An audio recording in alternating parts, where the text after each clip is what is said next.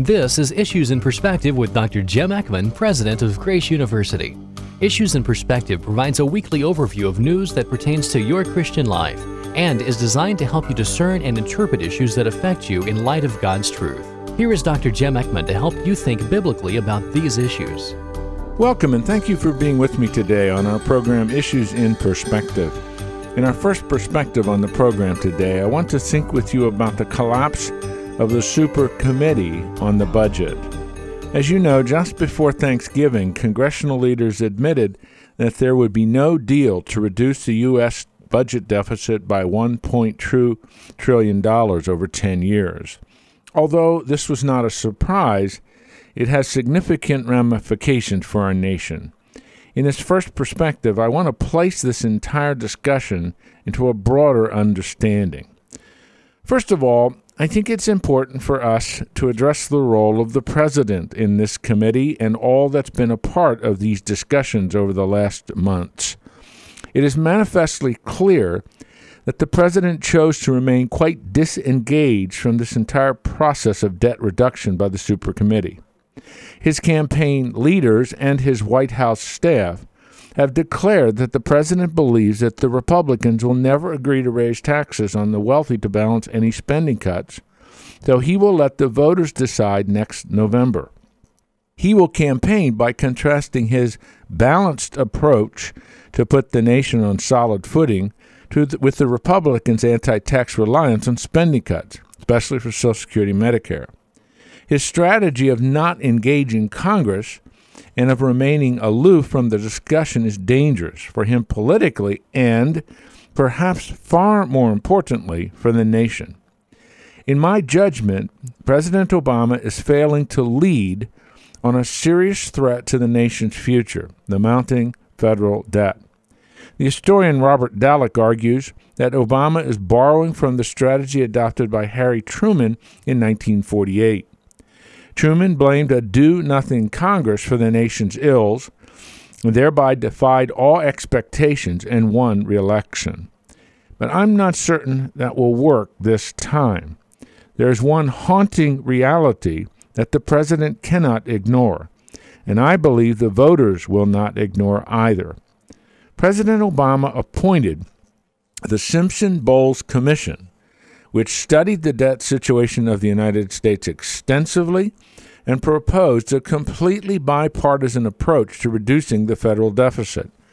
And the President of the United States, who appointed the commission and empowered them to arrive at a solution, completely ignored their recommendations. The Simpson-Bowles Commission was a sterling example of bipartisanship. Indeed, Warren Buffett declared, "I think what happened with Simpson-Bowles was an absolute tragedy. They work like the devil for 10 months. They compromise. They bring people as far apart as Senator Dick Durbin, a Democrat, and Republican Senator Tom Coburn to get them to sign on, and then they are totally ignored.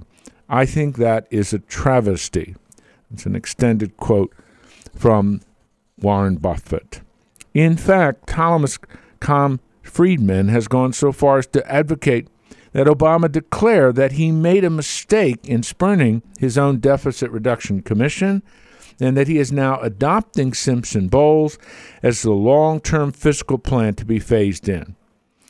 Now, he's controversial, and for him to be able to declare that is shocking, quite honestly. I doubt very much if President Obama is going to take Friedman's advice. But the heart of Simpson-Bowles is substantial tax reform and revenue increases. There's a gasoline tax, there's deep defense cuts, there's cutbacks to both Social Security and Medicare. The so-called deficit plan that Obama presented in September was watered down, and no one took it seriously. Charles Krauthammer, the columnist, has correctly argued raising revenue through tax reform, as we saw in Simpson-Bowles, is better than simply raising rates, which Democrats insist upon with near religious fervor. It is more economically efficient because it eliminates credits, carve-outs, and deductions that grossly misallocate capital. Simply raising the tax rates is a perverse way to solve our problems. raising tax rates needlessly slows economic growth by penalizing work and by retaining inefficiency-inducing loopholes. It also, in terms of what Obama has proposed, his coveted repeal of the Bush tax cuts, could yield the Treasury, at the very most, $80 billion a year, offsetting 2 cents on the dollar of government spending. And really, finally, hiking tax rates ignores the real drivers of debt, which, as President Obama himself has acknowledged, are entitlements. In fact, it seems to me that President Obama is out of touch with reality. Last February, he presented to Congress a budget that would have actually increased spending. It was voted down by the Senate in a 97-0 vote. Contrast, the Republicans in the House passed a budget that cut $5.8 trillion of spending over 10 years. To no one's surprise, the Senate did not accept that proposal from the House. We have a well-thought-through proposal, Simpson-Bowles, on the table. Let that be the starting point. It is bipartisan. It accomplishes real tax reform with a concomitant revenue increase and significantly reduces entitlement costs, which is the real problem with the deficit. Why will the president not lead on this?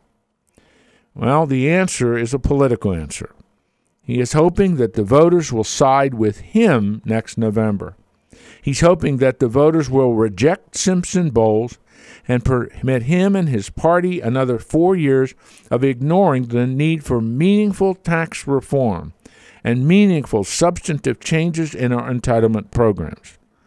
Obama is not leading, and the nation will suffer more because of that. A second comment. What is often overlooked is that the deficit-raising deal that Obama struck with Congress last summer has automatic adjustments built into the agreement. By law, the Supercommittee's failure triggers new caps on spending, cutting approximately $1.2 trillion from the military, education, health care, and other priorities budgets over 10 years, and it will begin next fall of 2012. The combined impact of higher tax rates and less spending would reverse the growth of annual deficits beginning in 2013, reducing by more than half the current $1.3 trillion gap between revenue and spending at the federal budget. That was part of the deal from last summer, and it's automatic. Of course, unless Congress passes new legislation undoing this deal, which is a real possibility. In addition, there are several other key congressional decisions that loom in the near future.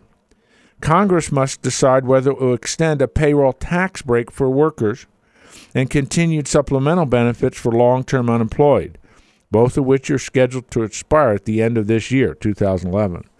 The consensus now is, and I just read about that this morning, is that Congress will probably expend the payroll tax break. I'm not sure about the supplemental unemployment extension. We'll see.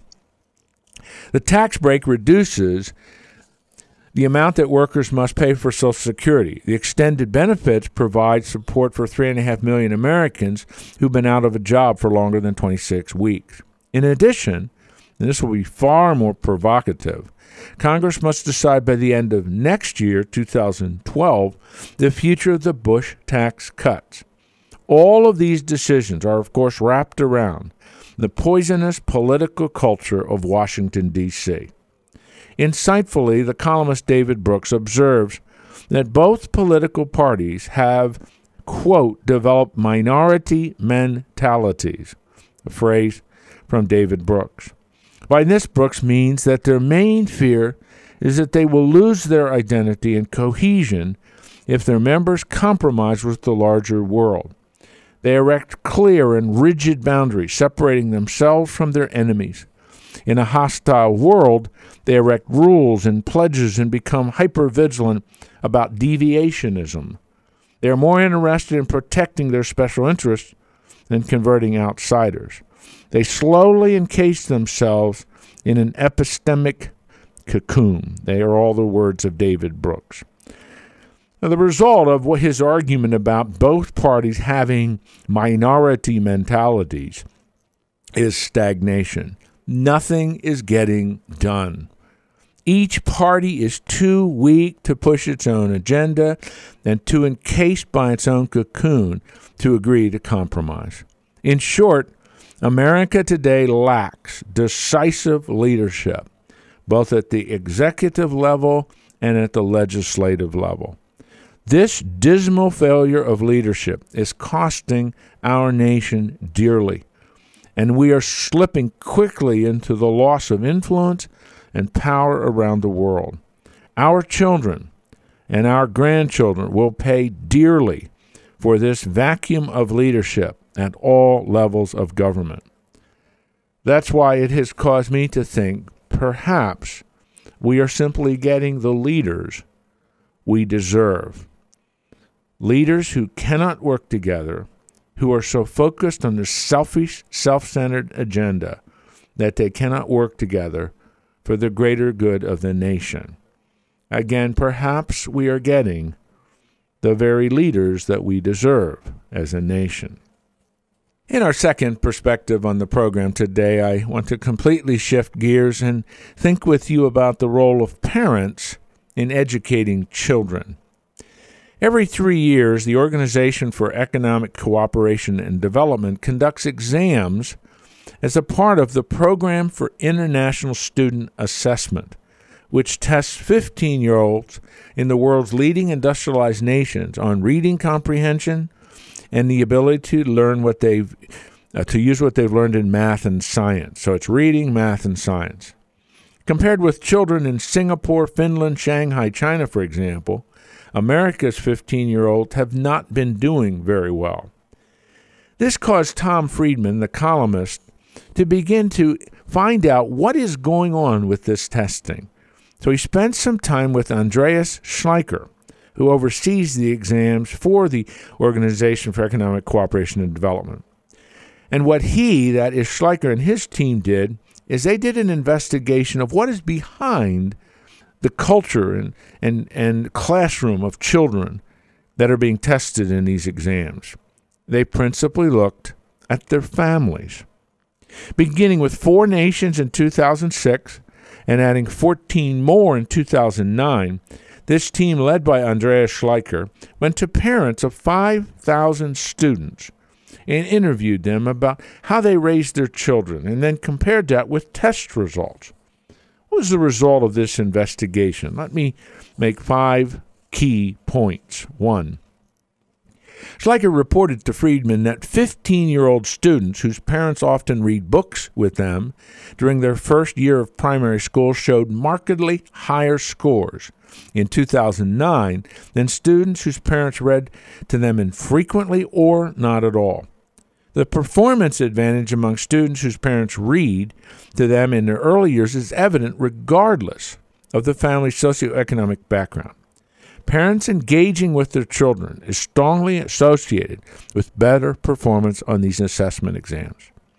Number 2, Schleicher explained that just asking your children how was their day and showing genuine interest in their learning that they're doing can have the same impact as hours of private tutoring. It's something every parent can do, no matter what their education, no matter what their level or social background.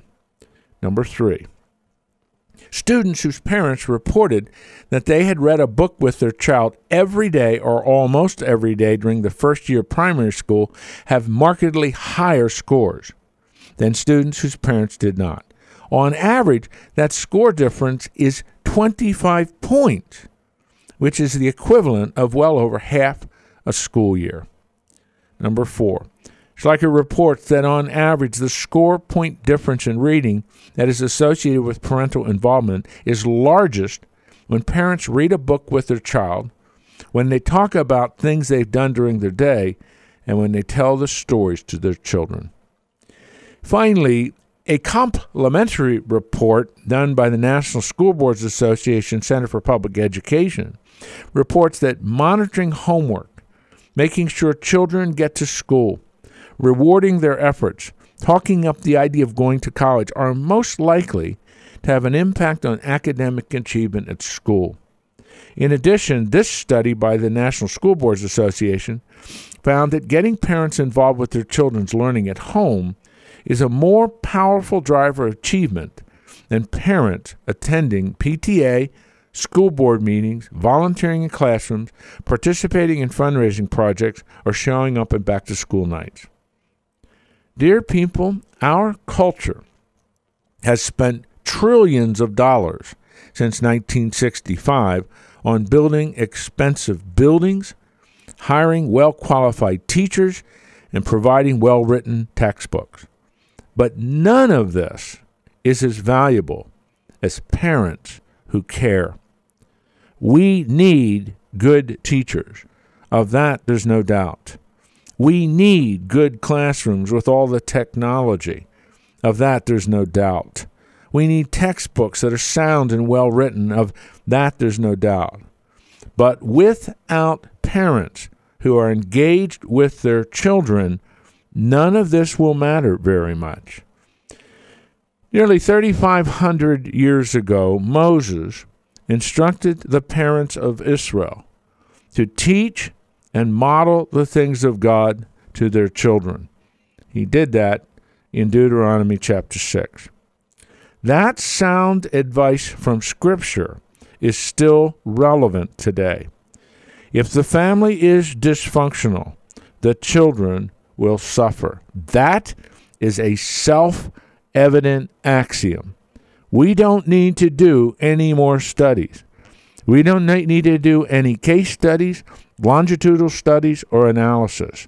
This is a self-evident axiom, and we see it in our culture everywhere. If the family is dysfunctional, the children will suffer, and you will see it in their performance at school. Education, in my judgment, and I root this in Scripture, is a cooperative effort between the school and the home. When the home does not exist, the schools will not be able to do it all. Increasingly, that is where so much of American education is today. We expect the schools to do it all, and they cannot. In fact, and I'm speaking now as a Christian leader, I believe quite strongly that true education is a cooperative effort between the public school, the parents, and the church. That institutional triad provides the needed framework for successful education.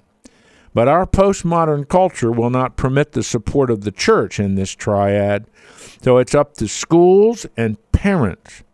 And when the parents are not there, when the parents are not engaged, the schools will not be able to do the job.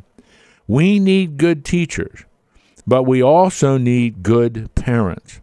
And as a Christian, I would add we need good churches.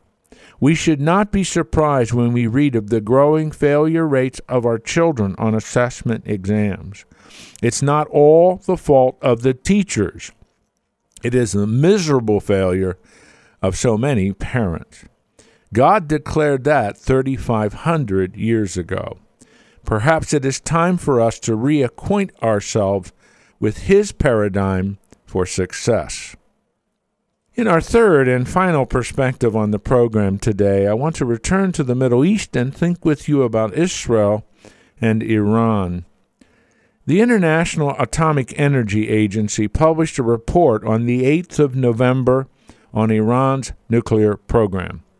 The IAEA says it has serious concerns, and I'm quoting from this report, serious concerns regarding possible military dimensions to Iran's nuclear program. After assessing carefully and critically the extensive information available to it, the agency finds the information to be overall credible. That Iran has carried out activities to the development of a nuclear explosive device. Close that quote from the IAEA's report of 8 November. A 12-page appendix to the report provides a compelling narrative of Iran's progress towards becoming a nuclear power. magazine The Economist reports, it says that Iran created computer models of nuclear explosions 2008, 2009, and conducted experiments on nuclear triggers. The report says that the simulations focused on how shock waves from conventional explosives could compress the spherical fuel at the core of a nuclear device, and which then starts a chain reaction that ends up in an explosion. The report goes on to state that Iran went beyond theoretical studies and built a large containment vessel at one of its military bases in 2000.